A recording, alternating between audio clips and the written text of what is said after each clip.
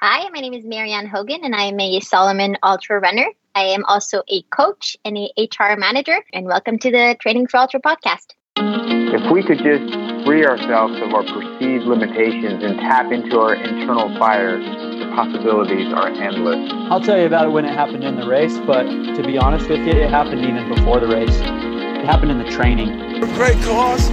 Oh, thank you. I respect that, man. So you keep doing what you do, man. Keep inspiring.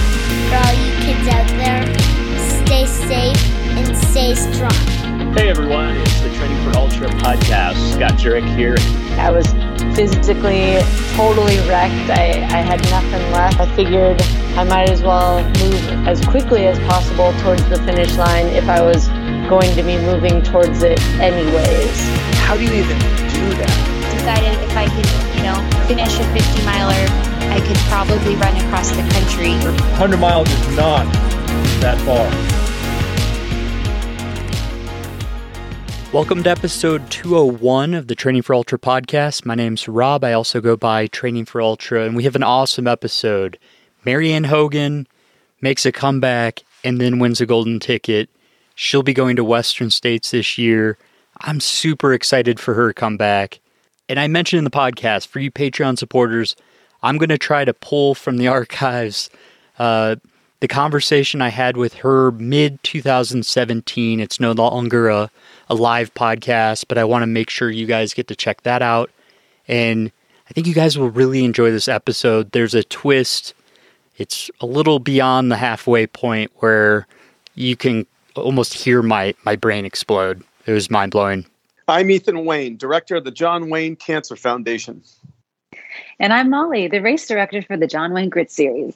My father, John Wayne, asked my family and I to use his name to help find a cure for cancer. So we started the Grit Series. It's a series of 5Ks, 10Ks, and half marathons that take place in the most beautiful and rugged landscapes across the Southwest, including places where John Wayne shot some of his most famous movies. That's right. And all the race proceeds go towards cancer research and prevention programs. We're asking you to join us and bring your courage, strength, and grit to the fight against cancer. For more information on a race near you, visit us at johnwayne.org. That's johnwayne.org. Stay dusty. Big thank you to Exoskin. So they have a new t-shirt. It's 100% cotton, 2 colors, black and neon green with white logo on the front, and a hashtag show us your skin and at Exoskin USA on the back. They are $26.50 each without a discount available, but still just really appreciate their support. So check out the show links for that link to Exoskin. Also, big thank you to Tannery Outdoors. If you're interested, use the promo code ULTRA10 for 10% off. But this is just a great company. It's designed for runners by runners. The founder is an ultra runner. And it's an all-natural, mineral-based product, which in this era of sunscreen recalls and everything taking place there, it's just comforting knowing this is a good, honest company. And it cares about the ultra running community. It cares about the trails and in the national parks and state parks. I think 1% of their sales goes back into the park systems. And they definitely support, some really great ultra runners and ultra running podcasts. Marianne, it's been way too long. How have you been? Thank you for joining me on the podcast. Thank you so much for having me. It's a pleasure to be here. I'm happy that we can chat with a couple of years of hiatus here. Yeah, no kidding. I mean, we've interacted a lot, kind of like just behind the scenes, messaging each other on Instagram and stuff. And I've just kind of been, I don't know, it sounded like a while back you had to move out of the States, and then you're trying to figure some of that stuff out, and then COVID hit, and then it was like I kind of lost track of everything that was going on. Yeah. How have the past few years gone for you? I know you battled an injury or two and travel restrictions and all kinds of stuff. Yeah, for sure. So the last time we kind of chatted, it was more in 2017, where things were going really well for me in the ultra running world. But as you mentioned, that year I had to move back to Canada. My visa was expiring after 8 years in the States. And so I moved back to Quebec. And in that move, actually, I kind of, you know how it goes. I was kind of really motivated to run, and I kind of wanted to do or try running full time, or just kind of take advantage of the months where I didn't have a job. And then really quickly, as I kind of did that, I got a stress fracture. So a couple months after coming back home, I got a stress fracture of the higher femur. And so that kind of kept me out of the game for a little. And as I was getting back into it, as soon as I got back into it, a couple months after getting into it, I went running and twisted my ankle really badly just on the trail in a very kind of easy, not that technical course. And I twisted my ankle and I spiral fractured my tibia and my fibula. And so, a double fracture, which I thought I would be able to bounce back from it very quickly, but it took much longer than expected. I was out for at least a year and a half or two. I got 2 surgeries, one where I had 2 plates and 14 screws inserted in my right leg. And then about a year and a half later, I got that removed. And it was after that point that I was kind of able to start building back up and kind of get back into the swing of things. And this is where I am. And also, as everyone knows, the pandemic hit and that kind of slowed things down. But that's kind of my life story in the last 4 years or so. So for the listeners' background, in 2017, I was at Quad Rock. I skipped the race and just decided to do photos and film there because I was battling a minor injury myself, and I was blown away seeing Marianne's finish there. So afterwards, we stayed in touch, and then she was in Boulder. We went out for an interview, and I decided to try something different where I was interviewing on an actual run. And the audio quality was a little spotty. It was still really fun. Yeah, it was fun for sure. You were so nice to take 2 hours at least 2 hours after work. It took everything out of me to just try to hang anywhere near you and be able to talk at the same time. I always have time for a run, so for sure I was down with the idea. I mean, and I'll throw in really quick for you Patreon supporters. I'll try to exclusively kind of repost that so you know what the heck I'm talking about, and maybe even try to put a snippet into this episode as well. But when the big thing that was the outlier when we had talked last time was how many miles you were doing on a weekly basis. I mean, at the time, I think you were hanging out with a lot of really big runners in Boulder and putting in serious miles. And I was like, aren't you afraid you're going to get injured? And I think you responded it's been years of building into this mileage. I didn't just do it overnight. And, ironically, your injuries were more freak accident related, it seems than anything. Yes and no. I feel like in retrospect, probably, I guess I'll never really know what caused my accidents, but there's always a part of me that questions whether, the week before breaking my leg, I had a really, really seriously high mileage week. I was out on vacation for a week in Vancouver, and we did 250 kilometers in 5 days or something. And so I think my legs were really tired. When I went out that day, I was running a 50K loop. And I in retrospect, I think to myself, maybe that's as soon as my body's feeling tired, maybe I shouldn't take those decisions and kind of grow from them. But it is also, another part of me that's I can't really control when my ankle's going to twist or, some things like that. Sometimes you can't really control. So I guess it's a little bit of both, but I do definitely take part of the responsibility and try to learn from those situations in order to grow. I mean, that's great to hear. And it sounds like you've made some very positive developments. I mean, how has your training changed, coming back from these injuries? Like, have you learned anything different beyond just, resting when your body feels tired? Like, has your volume changed? Has the intensity, been ratcheted down on, one day now instead of 2 or 3? Like, tell me how your training has changed since coming back from these 2 major injuries. Yeah. So the comeback was more progressive. So I was actually during those injured time, I took on being a guide for a Paralympic athlete. So a Paralympic triathlete, shall I say. So that allowed me to kind of cross-train in different ways. So I swam a lot, I biked a lot, and I kind of rebuild back my mileage slowly but surely. And I think that kind of really helped me come back injury-free, which is really nice. And I think it's shown that, I can switch my training up a little bit and make sure that I stay healthy. So that's the first thing, as just the comeback has been more progressive.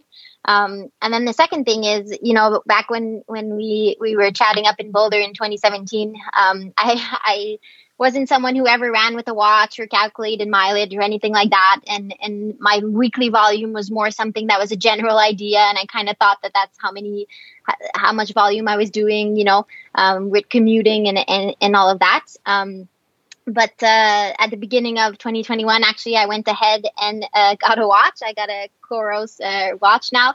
And that really, really helps me kind of make sure that I don't go over. Like, I really try to keep my mileage to 100 miles a week. And obviously, there are certain weeks where I kind of get carried away, and there's different adventures or different things that I want to do, and it brings my mileage over that. But I try to get, a better control and a better sense of the mileage that I'm doing. And I think that kind of helps control my desire to be outside at all times running.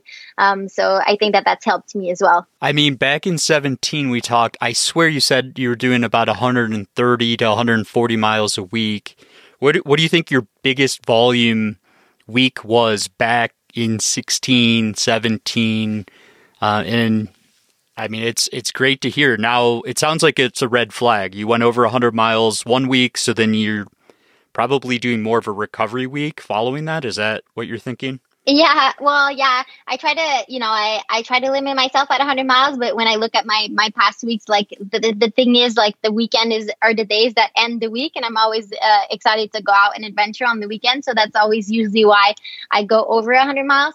But at least I'm aware of it, and I can react positively when something goes on. So that's one thing. But other things that I'm doing is I'm much better at incorporating, physiotherapy. As soon as I have a little ache and pain here and there, I kind of call up my physio and I'm like, hey, like, what's going on here? And then he gives me exercises to kind of make sure that I work those areas that are struggling a little more. And then I get more massages and things like that. I kind of try to take care of my body more than I did when I was in Boulder. In Boulder, I think the thing too, in Boulder, I used to live up in the mountains at my friend's house, and the commute from my house to work was 10 miles. So if I decided to run, and I didn't have a car, so running into the office meant that I was running at least a base of 20 miles a day. And that adds up very quickly, because all you have to do is run to work every day, which was pretty much what I was doing, on top of, any social runs that were happening during the week. And so that's something that's also changed, and that I'm trying to be more reasonable, if you will. You move closer to work, or are you just working remote?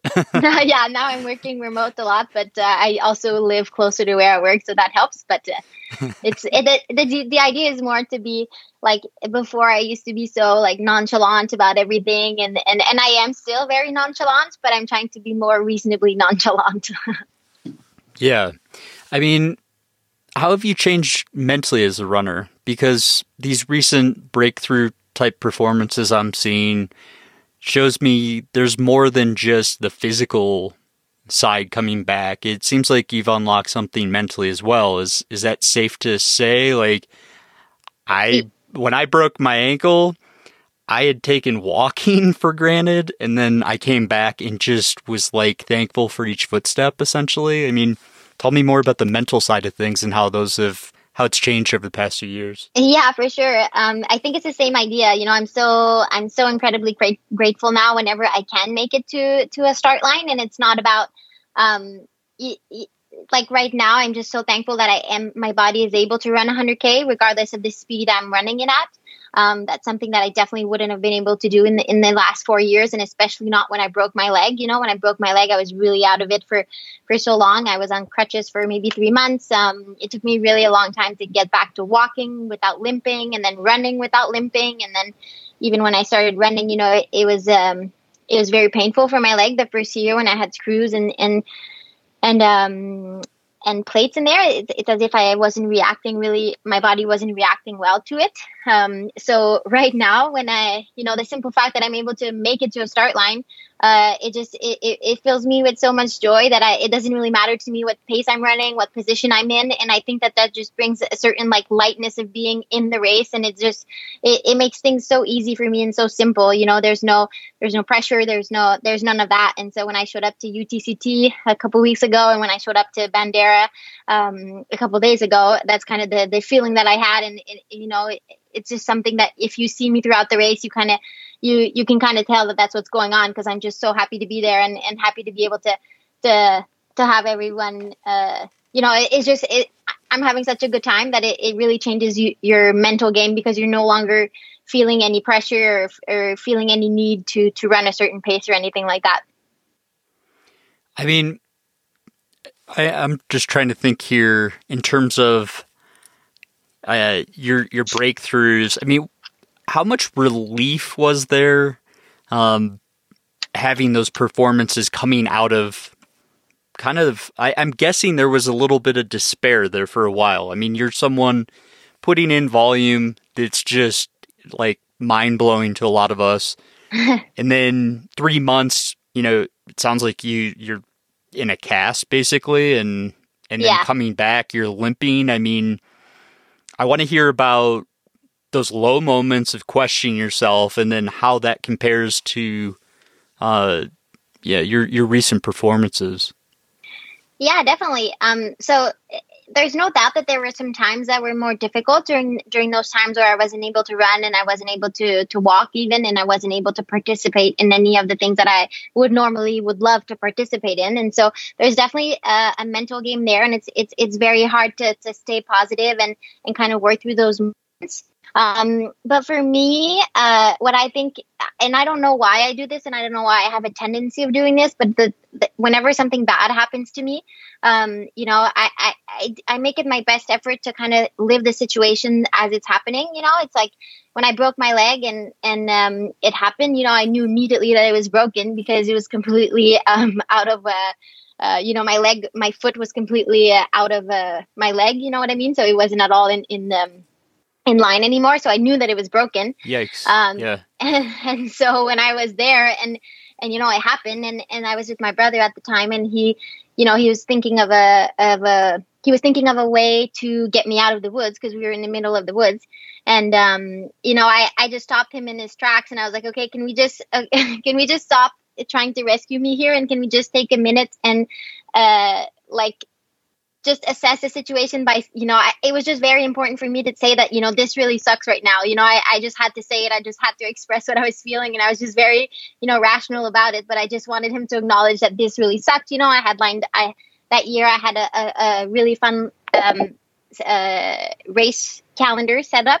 And so that emotion, I lived it right as it happened. You know, I just acknowledged the fact that I was very upset at that situation, and it really sucked. And that really helped me kind of accept the situation as it was, and kind of move on from that and grow from that. And so that's kind of usually what I try to do. I try to live the situation as it is, the quickest as I can. You know, I understand, and I just acknowledge the fact that it's a very, excuse my expression, but shitty thing to be living. But as soon as I acknowledge it, I'm able to kind of get out of that moment and do my best to recover as quick as possible. And so that's kind of what happened when I broke my leg. That's kind of what happened when I got my stress fracture, and any other injury that resulted, because I skipped a couple injuries that were kind of a result of my broken leg. But that's kind of what I'm able to do every time that it happens. I just acknowledge the fact that the injury happens, and it really sucks. And then I'm able to get out of that get out of that negative moment and try to live, move forward as positively as possible.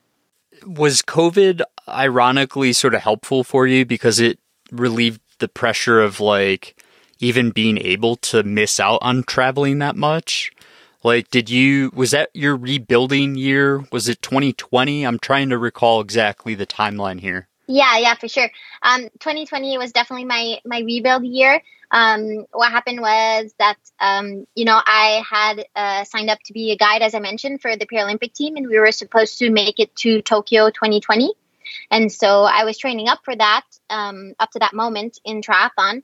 And then what happened, obviously COVID hit, and Tokyo 2020 became Tokyo 2021. And I had originally signed on to be on board until 2020, but obviously, I wanted to go forward with the rest of my commitment to Jessica, who was the blind triathlete that I was guiding. So I decided to continue moving forward with her and kind of put my, I was already at X number of years removed from the trail scene, so I figured it wouldn't be so bad for me to keep going with this and see it all the way through. Plus, it was an amazing experience. So I'm really happy about that. So that's kind of what I did all of 2020, beginning of 2021, all the way to the Tokyo Paralympics that happened. And then as soon as that was over, my mind completely switched into trail running. And less than 2 weeks later, I was doing the 125K at Ultra Trail Arikana, which is part of the Ultra Trail World Tour. That was my first race of 2021. And that's kind of when I got back. I mean, and so what did you learn from Jessica that you're then applying? Because I do want to hear about this race as well. It sounds like Jessica's pretty amazing. Yeah. And I've seen a picture of you guys, I think on a bike. Yeah. I'm trying to remember. I think there's a few pictures of you guys running together as well. Yeah. It's a really phenomenal experience. Actually, it's one that it's really hard to describe to someone. Actually, what exactly it is, but it's so interesting to be responsible for another person, and to be working together to make it the quickest as we can at the finish line. Plus, it was so wonderful working with Jess. Jess is a wonderful athlete, but an even better person. She is, she's one of these people who is just always in such a good mood and is super positive. And it's so nice to be able to have her enjoy, the little things as we were traveling the world together. So that was really nice to see. It's incredible to see, the things that she is able to do. She is 100% blind, so she doesn't even perceive light or anything like that. And, she's able to go on hikes and some pretty difficult hikes. It's very impressive to see her go forward with life, and that's just something that is just a remarkable experience. But also just racing as a guide, there's nothing that has gotten me outside of my comfort zone as much as that. In the sense of, when you're racing for yourself, you're making decisions and you're taking these decisions for yourself and by yourself. But when you're a guide for a Paralympic blind triathlete, you have to react, you have to take a decision, and you have to communicate that decision within the very short amount of amount of time. And so what happens sometimes during our races is a situation arises and I'm in front of the tandem and I have to make a quick decision as to what's going on, and I have to communicate that to her. There was a time where we missed a turn, and I had to communicate that to her, and had to hop off of the tandem while we're riding it, and I have to share that information with her because she has no idea what's going on. So it's just an experience like absolutely no other, and I know that not a lot of people would have the opportunity to live that, but I would definitely recommend it if anyone can get involved in something like that. It's just it was really, really one of the best experiences of my life, for sure. It sounds like an amazing experience. I mean, did you pick up certain aspects of running from that experience? Is running on the trail now more of a heightened experience for you since, what you'd previously just, hopped over a rock? Now you're maybe thinking a little bit more about it. Has that experience changed for you? No. You can say no. I don't care. I would say no about the trail, but I would say yes about life. Just everything is just it brings you a different perspective, right? Like I've shared so much of my time now with Jess because when when I'm racing with her and when I'm with her across the world, I'm not just her guide when we're training or racing. I'm her guide in life. And so it's so interesting to see just different situations, right? Like this in different situations that a blind person is going through and the way she is reacting to those situations. And I think that that's just, it was just very, which is a funny expressing for me to use, but eye-opening experience for me, and in that way it definitely changed me. But as for trail running, because Jess is blind, there would be rare occasions where we'd be running on the trail per se, so that hasn't impacted that so much, actually.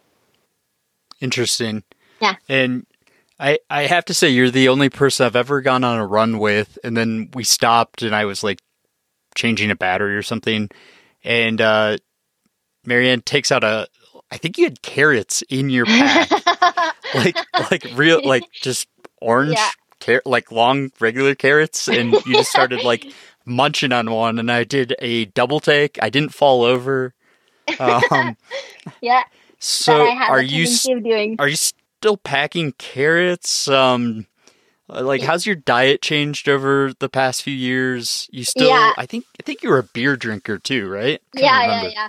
I'm a beer drinker, but I'm also a carrot eater. I love carrots, and I can't really explain why. I just have them at all times of the day, any time of the day, and I always have them in my pack. And it's always really funny when people see them in my pack because it's like, why are you carrying a full of carrots?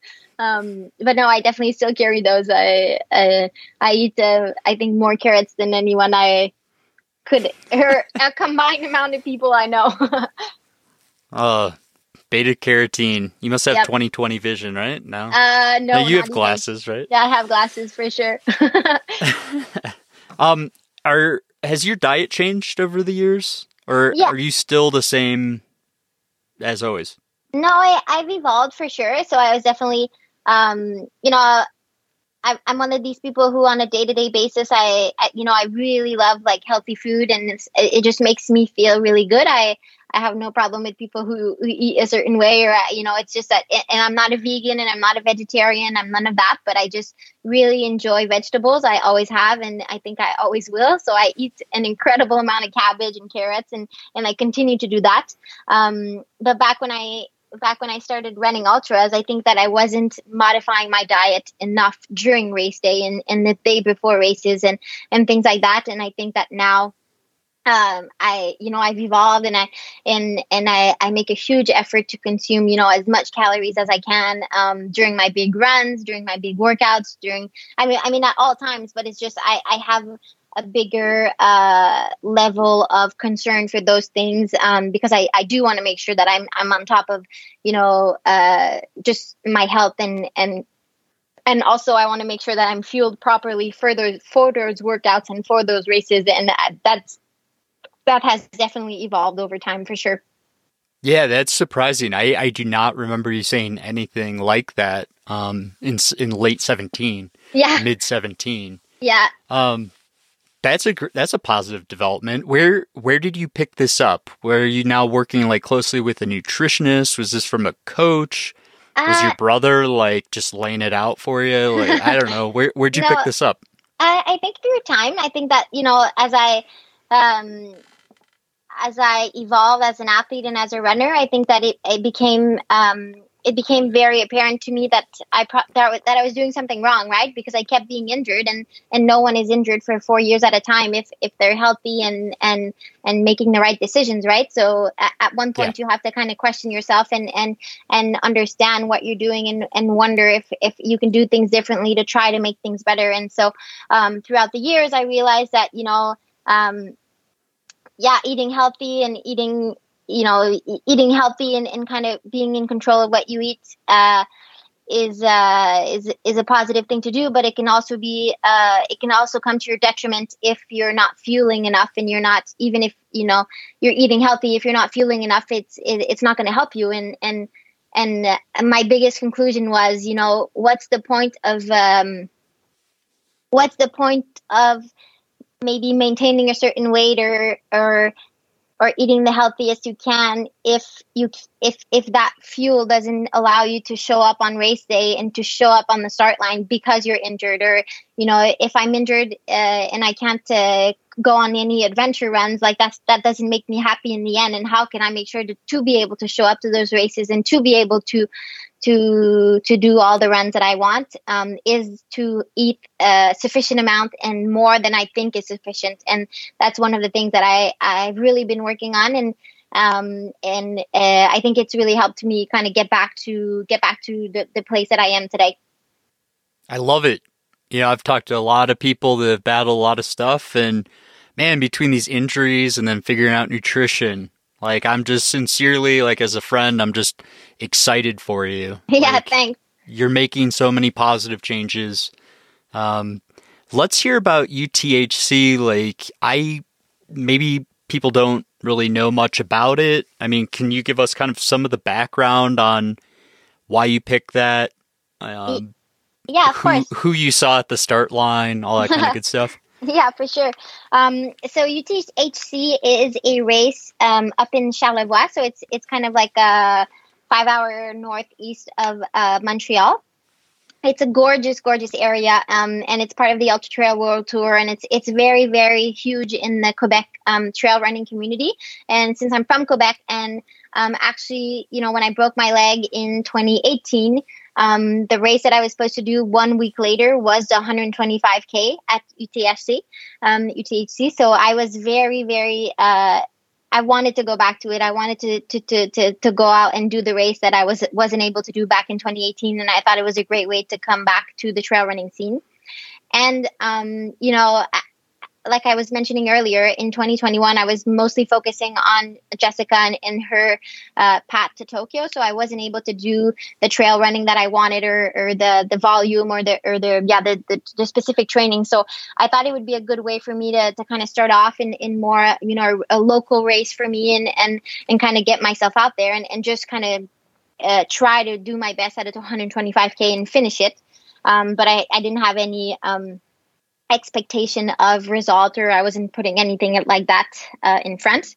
But it turned out that the race was very competitive, actually. In the last couple of weeks leading up to the race, a lot of really fast female headliners added themselves to the start list, which made things very interesting. There is Katie. Did that make you nervous, or were you guys are so competitive? You probably got more excited, right? Yeah, I get super excited. I'm not a very stressed out person. I just get so excited, and I'm like, oh, this is so fun, like if we can run with fast people and kind of have a good run with them. I think that's just like the more the merrier, right? And the faster the better. So no, it doesn't make me nervous. It just makes me happy and excited, and I love it when there's I love to hear headlines where people say like, oh, the women's field is so competitive this race, and we hear more and more about that. So I think that's really cool, and that's exactly what happened at UTHC. The women showed up and kind of dominated the scene there for a little. And who threw in? Excuse me? Who threw in? Who signed up there for that race? Yeah, so people you would know, definitely Katie Asmuth, who won Bandera 100K last year and got 5th at Western States. So that was super cool to have her there. I met her. She's such a nice and inspiring person. I love that I was able to meet her. And then the woman who got first, her name is Jenny Quilty. She is out west in Canada. She is amazing as well. Like, she's such a smiling and fast and crushing. She's so good. And it was so good to be able to meet both of them. I think those are the two main names, and so Jenny got first, I got second, and Katie got third. So that's kind of how it went. But what's nicer is that we finished all three within, or Katie, I don't remember was her overall, but I was 5th overall and Jenny was 2nd overall. So that's really nice to be able to get some women on the top 5 overall. That's amazing. Yeah, I love it. Yeah. And so is that what the catalyst was behind looking at Western States, or where did Western States kind of come into your mind as a targeted race? Yeah. Well, back in 2017, I mean, when things were going really well, I was kind of hoping to be able to give it my best shot in 2018 to try to qualify for states. And then, like I mentioned, I got a stress fracture really early on, or at the late 2017. So that kind of got me out for 2018, and then the rest was history. I don't know. I love the event. I love the energy behind the event. I love how excited people get about Western States. I really love positive energy, and I think that there's nothing but positive energy about Western States. I was able to go out there in 2019 to pace a friend. I believe it was 2019. And I was just so determined to go back to that race and kind of give it a shot for my own. And so I figured that this year, while I'm healthy, and while things are looking up, that I would give it my best shot. So that's kind of why I decided to go. And it was just a weird coincidence that Katie showed up at Arikana and that comes together. But the idea of Western States has been in my mind for way longer than that, for sure. You're signed up for Bandera, Black Canyon 100K, and then I think Canyons 100K. Is that right? Yeah, those 3 races in the States for sure.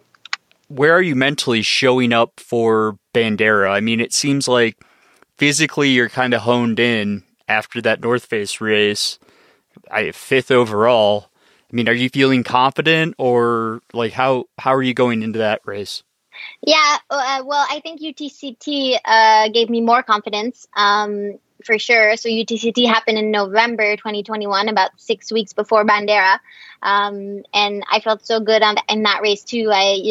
Everything went very smoothly, and it was just a very good experience. And so I was going into Bandera very excited and mostly encouraged by my, where I was physically, but also mentally. Because as you said, I was just showing up, happy to be there and ready to give it my best shot. And I was determined to do that. And things kind of worked out for me at that point. You leveraged your September race in Quebec in that pretty much a comeback kind of establisher race into South Africa, right? Yeah. Well, in actually, the whole story is in Arikana UTHC. Like, I was feeling really, really good up until the kilometer 80, and I had a huge, I twisted my ankle, the leg that I broke, twisted my ankle and was barely able to make it to the finish, to be honest. So the last 45K were really hard. What? But I made it, and that's when I ended up, I was able to finish the race, and I'm super happy about that. And that's just the basis. And then, to be honest, like, running back from UTH, like, my ankle was like a baseball ball for about a month. It was humongous. It was really difficult to kind of get back into training. But eventually I was able to, and I was a little concerned about UTCT because it's a very technical course. But you know what? I did a lot of mobility. I did a lot of treatment. And I was able to kind of show up to UTCT semi ankle healthy. And so I gave it my best shot at UTCT. And yes, there were some pretty fast names at UTCT. There were Jim Walmsley and there was Courtney. So it was just a very fun race to be a part of. And I wasn't expecting it to go the way that it went, but it went fabulously well. And I was just, it kind of got me pumped for the future, for sure. What race did you twist your ankle at? UTHC, like the one we were talking about, the one in September in Quebec. You finished 5th overall. Yeah. After that rolled ankle. Yeah, I was 3rd overall at that point, and then I got passed by Jenny in the 4th place at maybe kilometer 107, 106. Oh my gosh! Okay. Yeah, so things are going really well, but I mean, I was able to finish it, and that's what matters. But yeah, that's what happened. You're in 3rd overall. You said around 80 kilometers or 90 kilometers? 80. I think it was about kilometers? 82. Yeah. And so for 45 kilometers, you have probably a ton of things going through your head here. Like, am I going to go back into that 2-year, 3-year hiatus of like building back, right? Like, was that going through your head as you're trying to finish? Yes and no, in the sense of like when I twisted my ankle really bad, like I wasn't able to run for, I wasn't able to run or walk or put any weight on it for like a good 5 to 10 minutes. So I just sat on the side of the trail and just kind of waited and tried to patiently, give my ankle some time. And then when I got back up and I started kind of moving on it, eventually I feel like your body kind of responds in a certain way. And then I started kind of limping, and then I started like jogging, and then slowly but surely, sometimes your body kind of just eliminates the thought of pain. And for me at least, and it kind of like just eventually kind of faded away. And then I started like jogging a little bit and was able to run. And in all of this process, I guess my goal was no longer performance. My goal was only to finish. And that's all I started thinking about when I started running again. I was like, Marianne, no matter what happens, like you just have to make it to the finish. Like you're going to finish this race. There's no way your first race back, you're going to stay injured on the side of the trail. So that's kind of how my thought process went. And I wasn't really thinking of the after. I wasn't even thinking about anything else. I was really just thinking of like one step in front of the other, try not to fall again. And I kept falling, of course, because I had no control on my ankle. Eventually I just made it to, I was able to, after a few Ks, I was able to start like jogging a pace that is okay. But I was having quite the rough time making it to finish for sure. Wow. I mean, that's unbelievable. That in itself is just so, I mean, you potentially, you had 45K and you're in third place overall. So who knows what could have happened? We know what happened.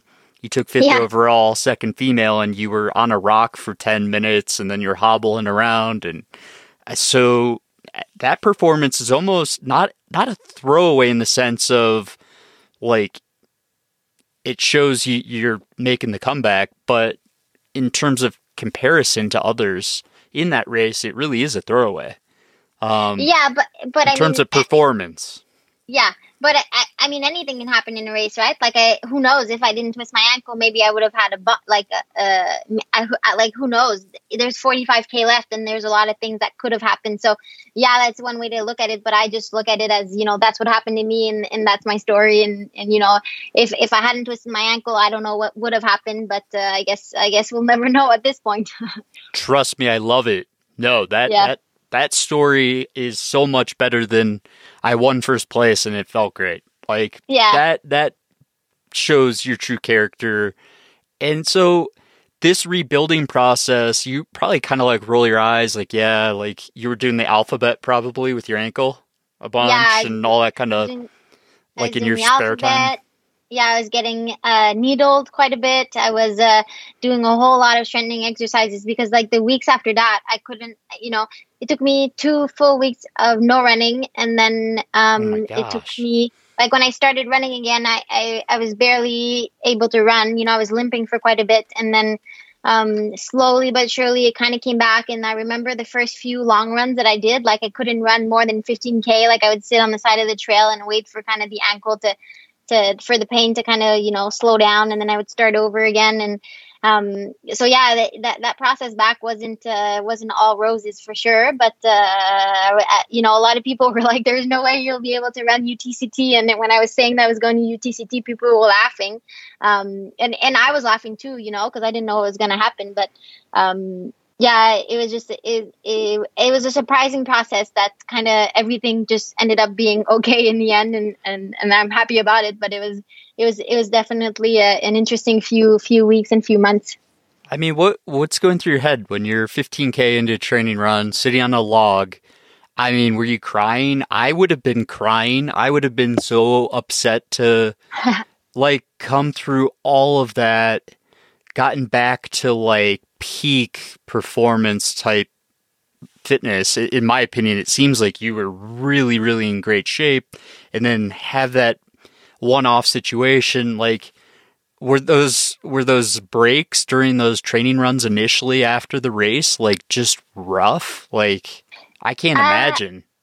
Yeah, it was rough, but at the same time, it's like I don't think there's anything worse that could happen to me after breaking a leg. You know, it's like, yeah, twisted ankle sucks, and a lot of people tell me like, oh, sometimes you're better to break your bone than twist your ankle, but I completely disagree. You know, at least I'm able to run, and I don't really mind if it takes me 20 minutes to recover from that 15K so I can run another 15. Like I can still do it. And that's what's important to me. And as long as I keep moving forward, no matter the pace, no matter the distance, like I'm making progress and I'm fine with it now.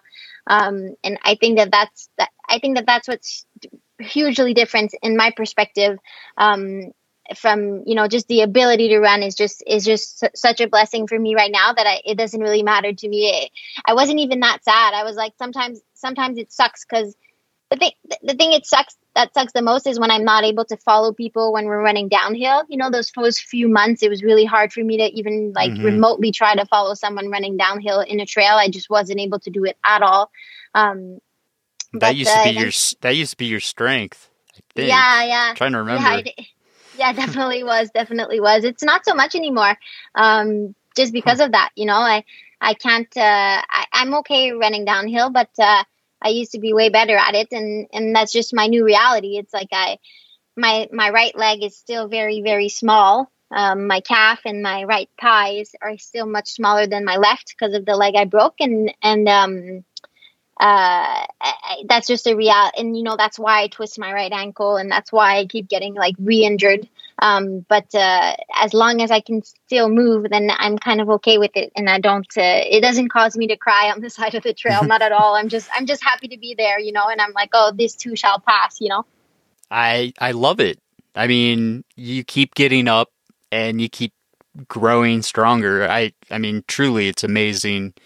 I had a flashback during your, during the uphill downhill thing where you taught me how to do smaller footsteps, running uphill. You were like the first person when we were out there, shooting that video.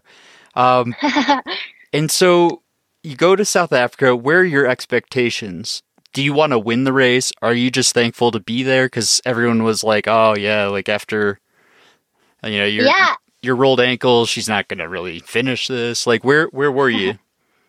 Yeah, it's actually really interesting in South Africa because, you know, it's an ultra trail world tour. There's a lot of good runners, and there's a lot, you know, there's the elite briefing, the elite Q&A. You know, I wasn't even, you know, my bib number wasn't an elite. I wasn't qualified as an elite. I was just part of the regular start line. I didn't even have access to the priority start line.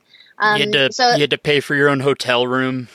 I had to pay for my hotel. I had to pay for the race. Welcome to the middle of the pack. Yeah, but I mean, I had to do everything, you know, and it was fine. It was really fine. I was just happy to be there, and I don't really care about all that stuff. And so it just made things really easy and super simple. You know, when I started running, I was just like, I felt so good, and I was just running with Courtney and having such a good time, and it was so much fun. And you know, as soon as more of the day went by, like people were asking, it was just funny. Like I'm running on the trail, and people kept asking me, "What's your name?" You know, they're like, "Who are you?" And so it was just a very interesting thing to live, and it just made things easy and things fun for me. It was just really fun. I mean, that's awesome to hear. And I mean, sometimes a humble way to start a race can be positive, you know, like, yeah. And I can see you and Courtney like really hitting it off and being friends. I know you're both Salmon, but yeah. Both your guys' personalities are similar and like very laid back and just like extremely humble and fun to be around. And you guys both like beer.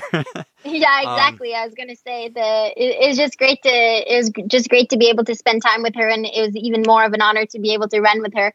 You know, she's a great person, and I'm very honored that you make that comparison. I honestly, someone like you know, if you keep building, I wouldn't be totally shocked if you develop in a similar way. So, I mean, tell me, so you took runner-up to Courtney during that race, correct? Yeah. I mean, yes. at what point did she say like, "Hey, I'm gonna hit this downhill hard," or go for it? Were you deep into the race, or was it like mile 5? Like, no, that's not actually how it happened. So I was running with her. We were running together for maybe the first 8 kilometers, or I'm sorry, I keep being in kilometers just because my brain is in Canadian. 90% of the world. Gosh. Yeah. So I was running with her up until 8 kilometers, and then I was running with her, but behind her, my point was just like, there's no way I want to be in front of her at this point in the race. I mean, I wasn't expecting to be in front of her, but I was just using her as maybe a guideline as to maybe where I should be. And so I was running behind her, and there was an uphill where she kind of went up front a little bit, and I was thinking like, oh, that's good. I'll take a little bit of time before the first aid station where I don't want to, I want to make sure that I'm not getting there in first position or anything. But then it's really funny because we started going downhill at maybe kilometer 9. And as I'm running downhill, like I see her, she's on the side of the road tying up her shoe. So I passed her at that point and ended up being the first woman at the first aid station. And I was thinking to myself, like, damn it, that's what I didn't want to do. You should just pulled behind her and start tying your shoe, right? Yeah. No, but I was like, okay, whatever it is, she'll catch up eventually for sure. And then I kept running, and maybe at around kilometer 15 is really funny because I don't know if you know what the course is like, but you kind of go around a mountain and you're running on the side of the mountain. Mm-hmm. And I was running behind this guy who I wasn't necessarily following him, but he might have been like 25 meters ahead, and I'm following him along, and we're running and running. And then all of a sudden, I see him. He's just, for some reason, like he's cutting off of the trail we're running on, and he's going straight up the hill. And I'm thinking like, what is this guy doing? And then I'm thinking like, what's going on here? And I started thinking maybe he's going to the bathroom or something. But then I realized when I'm looking higher up to where he's going, that the trail, people are actually running on the other, there's like 2 levels of a trail, like on the side of the mountain. And so he's actually, we were lost, and we weren't on the trail anymore.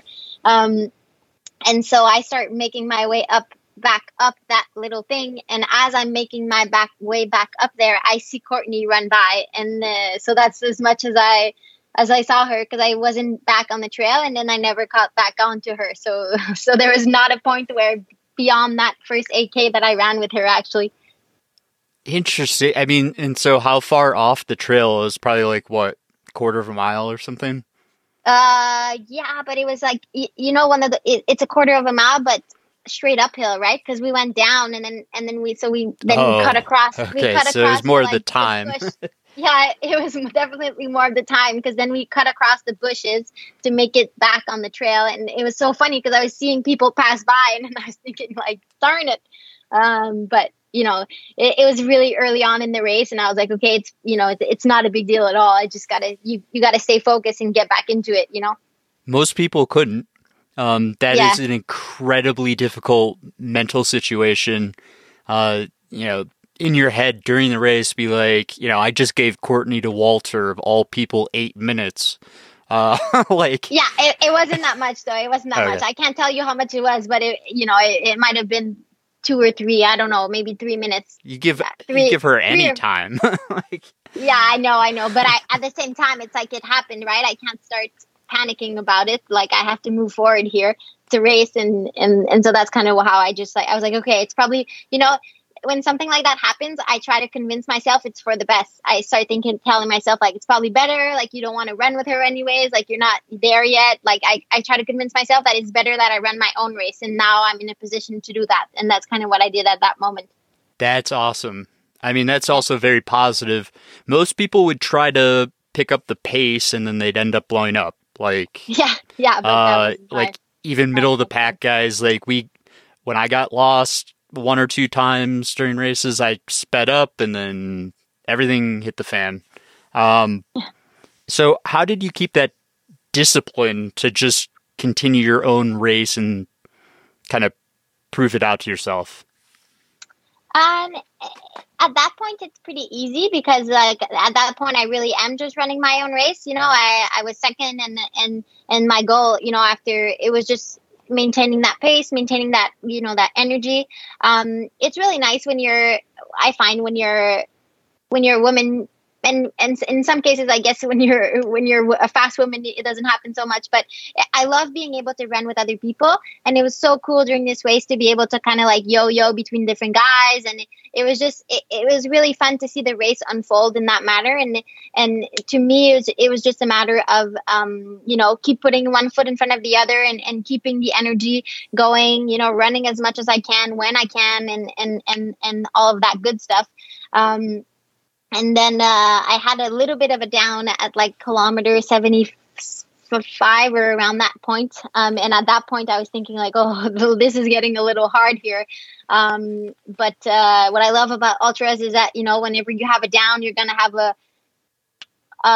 high coming soon. And so I just kept being patient and waiting for that high to come back. And around kilometer 90, it came back, and I felt super good and finished strong the last 10 Ks, which really showed because the third place girl was catching up to me. She, you know, at one point she was at 10 minutes, and then they told me 8 minutes, and then they said 6 minutes.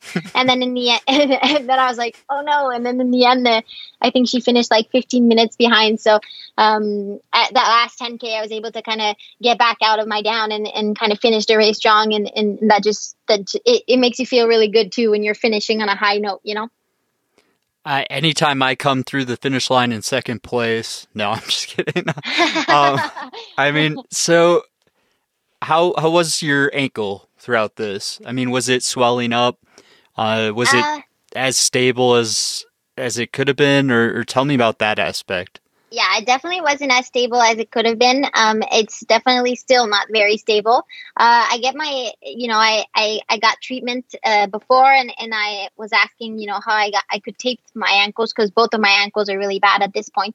So I did a pretty intense taping job at both of my ankles before the race, and that's something that I probably should have done in retrospect, you know, before Arikana, UTHC. Yeah. So I did that, and that really helped. And then the other thing that I did is I wore compression socks, which I had never done before. And I think that it probably helps kind of, first of all, stick the tape together, but second of all, like prevent them from swelling that much. And so that was really, really helpful at UTCT. And I definitely decided to do that again at Bandera. And it helped too, you know, at Bandera, I only twisted my ankle once, which I usually twist way more than that. So that was good. I mean, and when you say compression socks, I mean, is it just one piece, or is it a sleeve and then a sock separately, or I am assuming it's just one sock, right? Yeah, just a sock, because that's where like the thing I need the most to be held are the ankles. Totally. And when I started off my broken ankle, I was the same exact way, and then eventually, I personally worked to the calf sleeve separate, and like having that sock separate from the calf sleeve to give your ankle mobility, like that natural movement, so that like it just, you know, didn't go up the whole chain of muscles. But that's also from just my middle of the back perspective. So don't listen to me, please. No, my perspective is not necessarily better in the sense like that's all I tried, and it worked for UTCT, so I did it again at Bandera, but I don't know that it's the best solution. I would say don't change too much here. Tell me about Bandera. I mean, you're showing up. You're probably feeling pretty confident, and I mean, you got 3 races to get this golden ticket. I mean, how did Bandera 100K start off for you? This is a race where they've changed the course up over time. Did you do 2 loops on like the traditional course, or which course was it? And tell me about the start line. Yeah, I believe it's a traditional. I think they changed a little bit of it, but it's 2 loops of 50K. Right. And the first half of the loop is very technical. It's a lot of ups and downs, a lot of technical downhill. It's the first 25K is much different than the second. The second is super runnable, which is really nice. It kind of switched things up. So I really liked the course. Actually, I really enjoyed it. But yeah, no, showing up to the start line is a lot of fun. It was very interesting too, because I was reading up on who was going to be doing the race and kind of just seeing the race entries, and there was a lot of fast girls. But I think a lot of people had done the same strategy that I did, in the sense of like registering for a lot of those golden tickets, and then there's a few of those girls that didn't show up on the start line, but a lot of fast runners showed up as well. And that's not what I'm saying, but it was just different, and it was just interesting, and it was nice to see how many of the people showed up and ran a great race. But showing up to the start line, I guess for me it was very simple, right? Like all I wanted was getting a golden ticket, so I was determined to give it my best shot and have a great time out there, because that's also very important. And when the gun took off, I started running, and about 500 meters into the race, I saw a girl ahead of me, and I thought like, oh, I have a feeling that that's the first girl, because I kind of could see who was there at the start line. So I just decided to go ahead of her, and then told myself like, oh, it'll just be easier, I guess, if I'm in first position, to know in what position I am and kind of hold that position, because I'm kind of in control of what pace I'm running at. And so that was my strategy, and then I guess that's the only thing that I did, because then I just tried to hold on to that position and was able to do so for the whole race. So I guess nice. I guess it worked out for me, but it's just it wasn't very thought out either. It was just kind of like, oh, in the moment I just felt like doing that, and that's what I did, and it kind of worked out for me. I mean, the first kind of, is there still that out and back section where like you can see the rest of the field?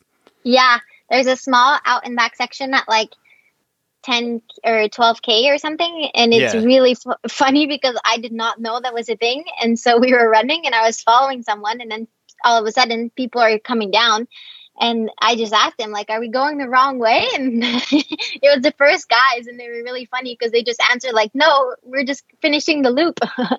And I thought like, oh my God. And then I saw like 10 other guys, which was really funny. And then when I finished the loop, I saw some of the girls too. And it's techie. Like when you're dropping down, I'll never forget seeing, I think it was Camille Herron just crash and burn there so hard. I think she ended up getting a golden ticket there, but I've never seen someone fall so hard running full speed down. Very technical stuff. Yeah, that would be scary because that's a pretty technical downhill, and it's pretty steep at that point. So yeah, I would imagine that'd be pretty scary. Yeah, I mean, so there were no hiccups? Did that whole race just, you were in the lead, you put it in autopilot, or were there any low points? No, that's what's weird, actually. I was like, it's one of those races where, I'm trying to recollect what happened, but in my head, it's just a blur of 5 minutes. Like, that's kind of how I lived it. I was just on a high. I was having so much fun. That's a perfect race, then. I know. I was like, that's rare. Everything's going really well. And then eventually I was like, I should probably ask where the second girl is, because after a certain while, I had no idea. So I think it was about kilometer 75 that I asked my crew. I said, so where's the second girl? And at that point he told me 12 minutes, because that's the info he had. And then in my head I was like, 12 minutes, that's not that much. Like like anything can happen in 25K. So then in my head I was like, I better start running faster. And then I kind of just pushed the last 25K, and then it ended up being I ended up getting first place, which all I wanted really was first or second. I didn't really mind anything else, and so I'm just happy that I was able to do that. How much time did you win by? Not that it matters. Yeah, I'm not quite sure the finish. I think it was 30 or 35 minutes. I'm not sure. It's a pretty solid distance between you and in second place there, because sometimes that's a pretty close race. I mean, yeah. But they were close. Like I said, like they were pretty, because the second and third they were battling off for second place, which is really cool. Yeah. And they were pretty close. Like I said, because at 75 they were about 12 minutes, and so I think it was I don't know if I accelerated or they had a harder time, but they were close. Up until 75, I was thinking that this isn't over till it's over. So how many slices did you get on your legs through those Yeah, it was whatever funny. those things are called. Yeah, people wrote to me saying like, "Oh, how come your legs aren't bloody?" And I said, "I don't know, but they're definitely like they're all scratched up the next day. Like my whole legs, they were just like it's as if I got 2 sleeves tattoos on my legs." I mean, maybe they like cut them back a little bit somehow, but I just distinctly remember like having to almost turn sideways through and deflect them from slicing me. Yeah, it was rough, but. I mean, let's hear about the finish line. You get through, you've signed up, you set your mind to something. You've not had an easy few years here, to say the least. It's been a rough 5 years for sure. a variety of reasons, but you just went after something that has probably been in your head for quite some time. I mean, like what's the emotional reaction to accomplishing this? It's pure happiness. It's like there's nothing like it. There's nothing like setting your mind to something, setting a goal, and then reaching that goal. And it's just, especially when that goal is like 5 years in the making, and that's not counting the years before that. And so for me, it was just so much fun. Like the whole race was so much fun, and even if I didn't get first or second, I think I'm just happy that I'm able to put myself in the mix and try for it. And that's more than what I would have been able to say in the last 5 years. So that's why I think I'm just so happy to be able to do it. And when I crossed that finish line and they came up with the huge golden ticket and they asked me if I wanted to go, I just wanted to scream like, yeah, I want to go. Like, so I was just so thrilled to be able to get that done. And, I was determined to do whatever it takes to make it happen. And I was ready to, if I wasn't going to have it at Bandera, I was really willing to give it my best shot at Black Canyon. And if that wasn't going to work, then I was ready to go at the canyons. And it was such a relief and such a good time. Like, it's so happy to be able to do that first race that, I couldn't describe it other than just pure happiness, pure bliss. I mean, I'm sincerely excited and happy for you, knowing a lot of what you've gone through, now knowing even more. Like, I couldn't have been happier seeing you with a giant golden ticket, not knowing that you're even doing that race. I wasn't paying that close of attention, but yeah, I'm super excited for you. And thank you so much. Are you at this point like, let's chill out for a few months and like really do some solid training? Or are you just going to go after a few races here and there to like tune up for Western States? Not that you really need tune up. It seems like you just need to not roll your ankle and you'll be good to go. Yeah, exactly.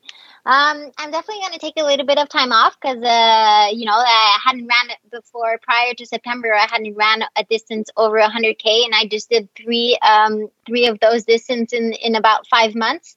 So I think I do have to respect my body and kind of give it some time to relax. So I'm definitely going to take some time off from running. And then when I start running again, I'm not going to build up as quickly. It's winter and I'm from Quebec and there's a lot of snow and I want to enjoy some skiing. I'm actually a split boarder, so I do split boarding. So I want to do a lot of that, and I want to make sure that I give my body the rest it needs before I start building back up. But I'm just super excited. I think that it's going to require some patience on my part, so I can do that. But that's the plan so far. But I am registered for the canyons, and I think that maybe I'll go ahead and do that race, but it's not for sure yet. But I think that would be a good idea. April, right? I'm trying to remember. April, and it goes on some of the Western States actual course, correct? Yeah, exactly. Which is why I think I would like to give it a shot. I think it makes sense. I don't know. I mean, it's plush enough that ankle rolling's a little bit lower probability. So. Yeah. Yeah.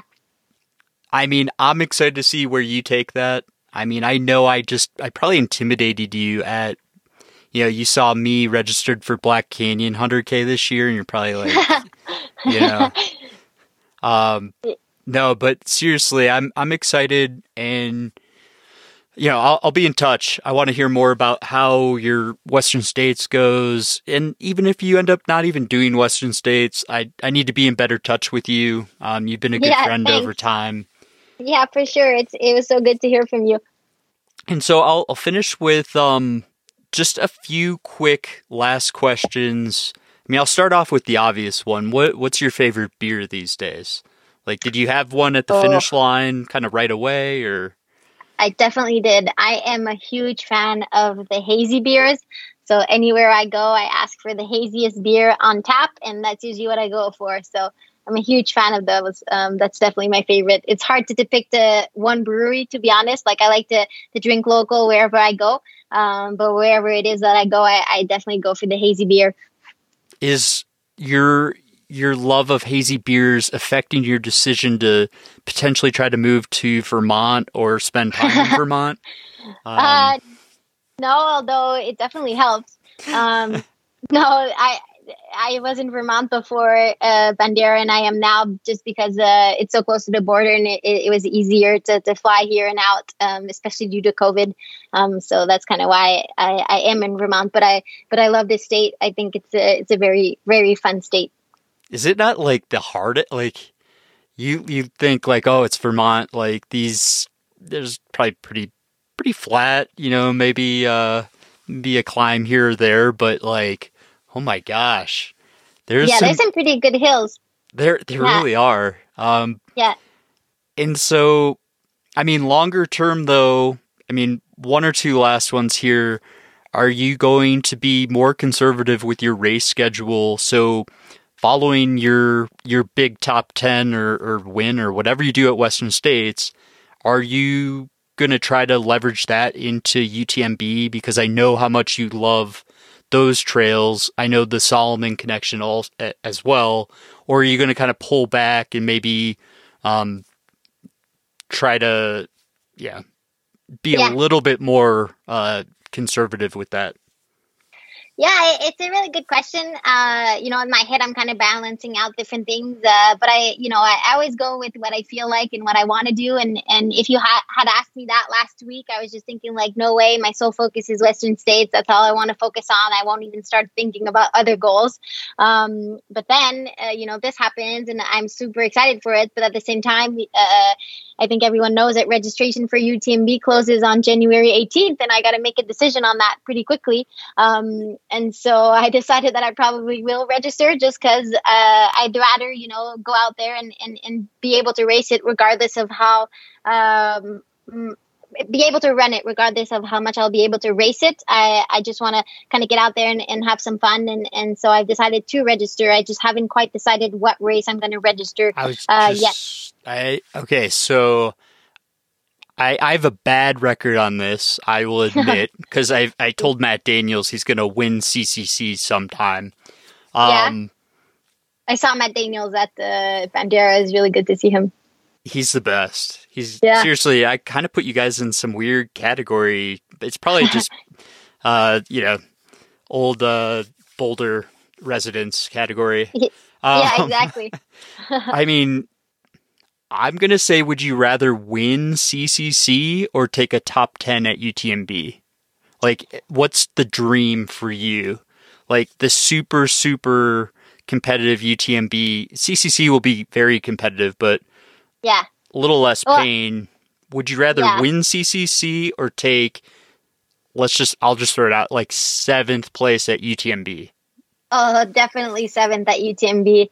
I mean, as long as my body will allow me to run UTMB this year, like, I'd love to do it. And it's just a matter of being able to respect that. But I'm definitely more of the vibe to if there's a bigger race or a bigger race in terms of distance and just in terms of like difficulty, like that's kind of what I want to do. And I mean, to each their own, obviously, like, and to each their own too, in terms of desires and in terms of strengths and all of that. But for me, I guess I would just rather participate in UTMB.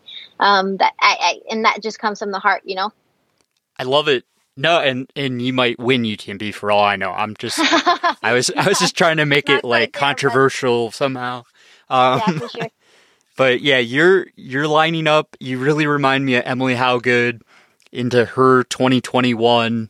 Actually, probably someone you should hit the trails with at some point. And yeah, for sure. mean, you will at States.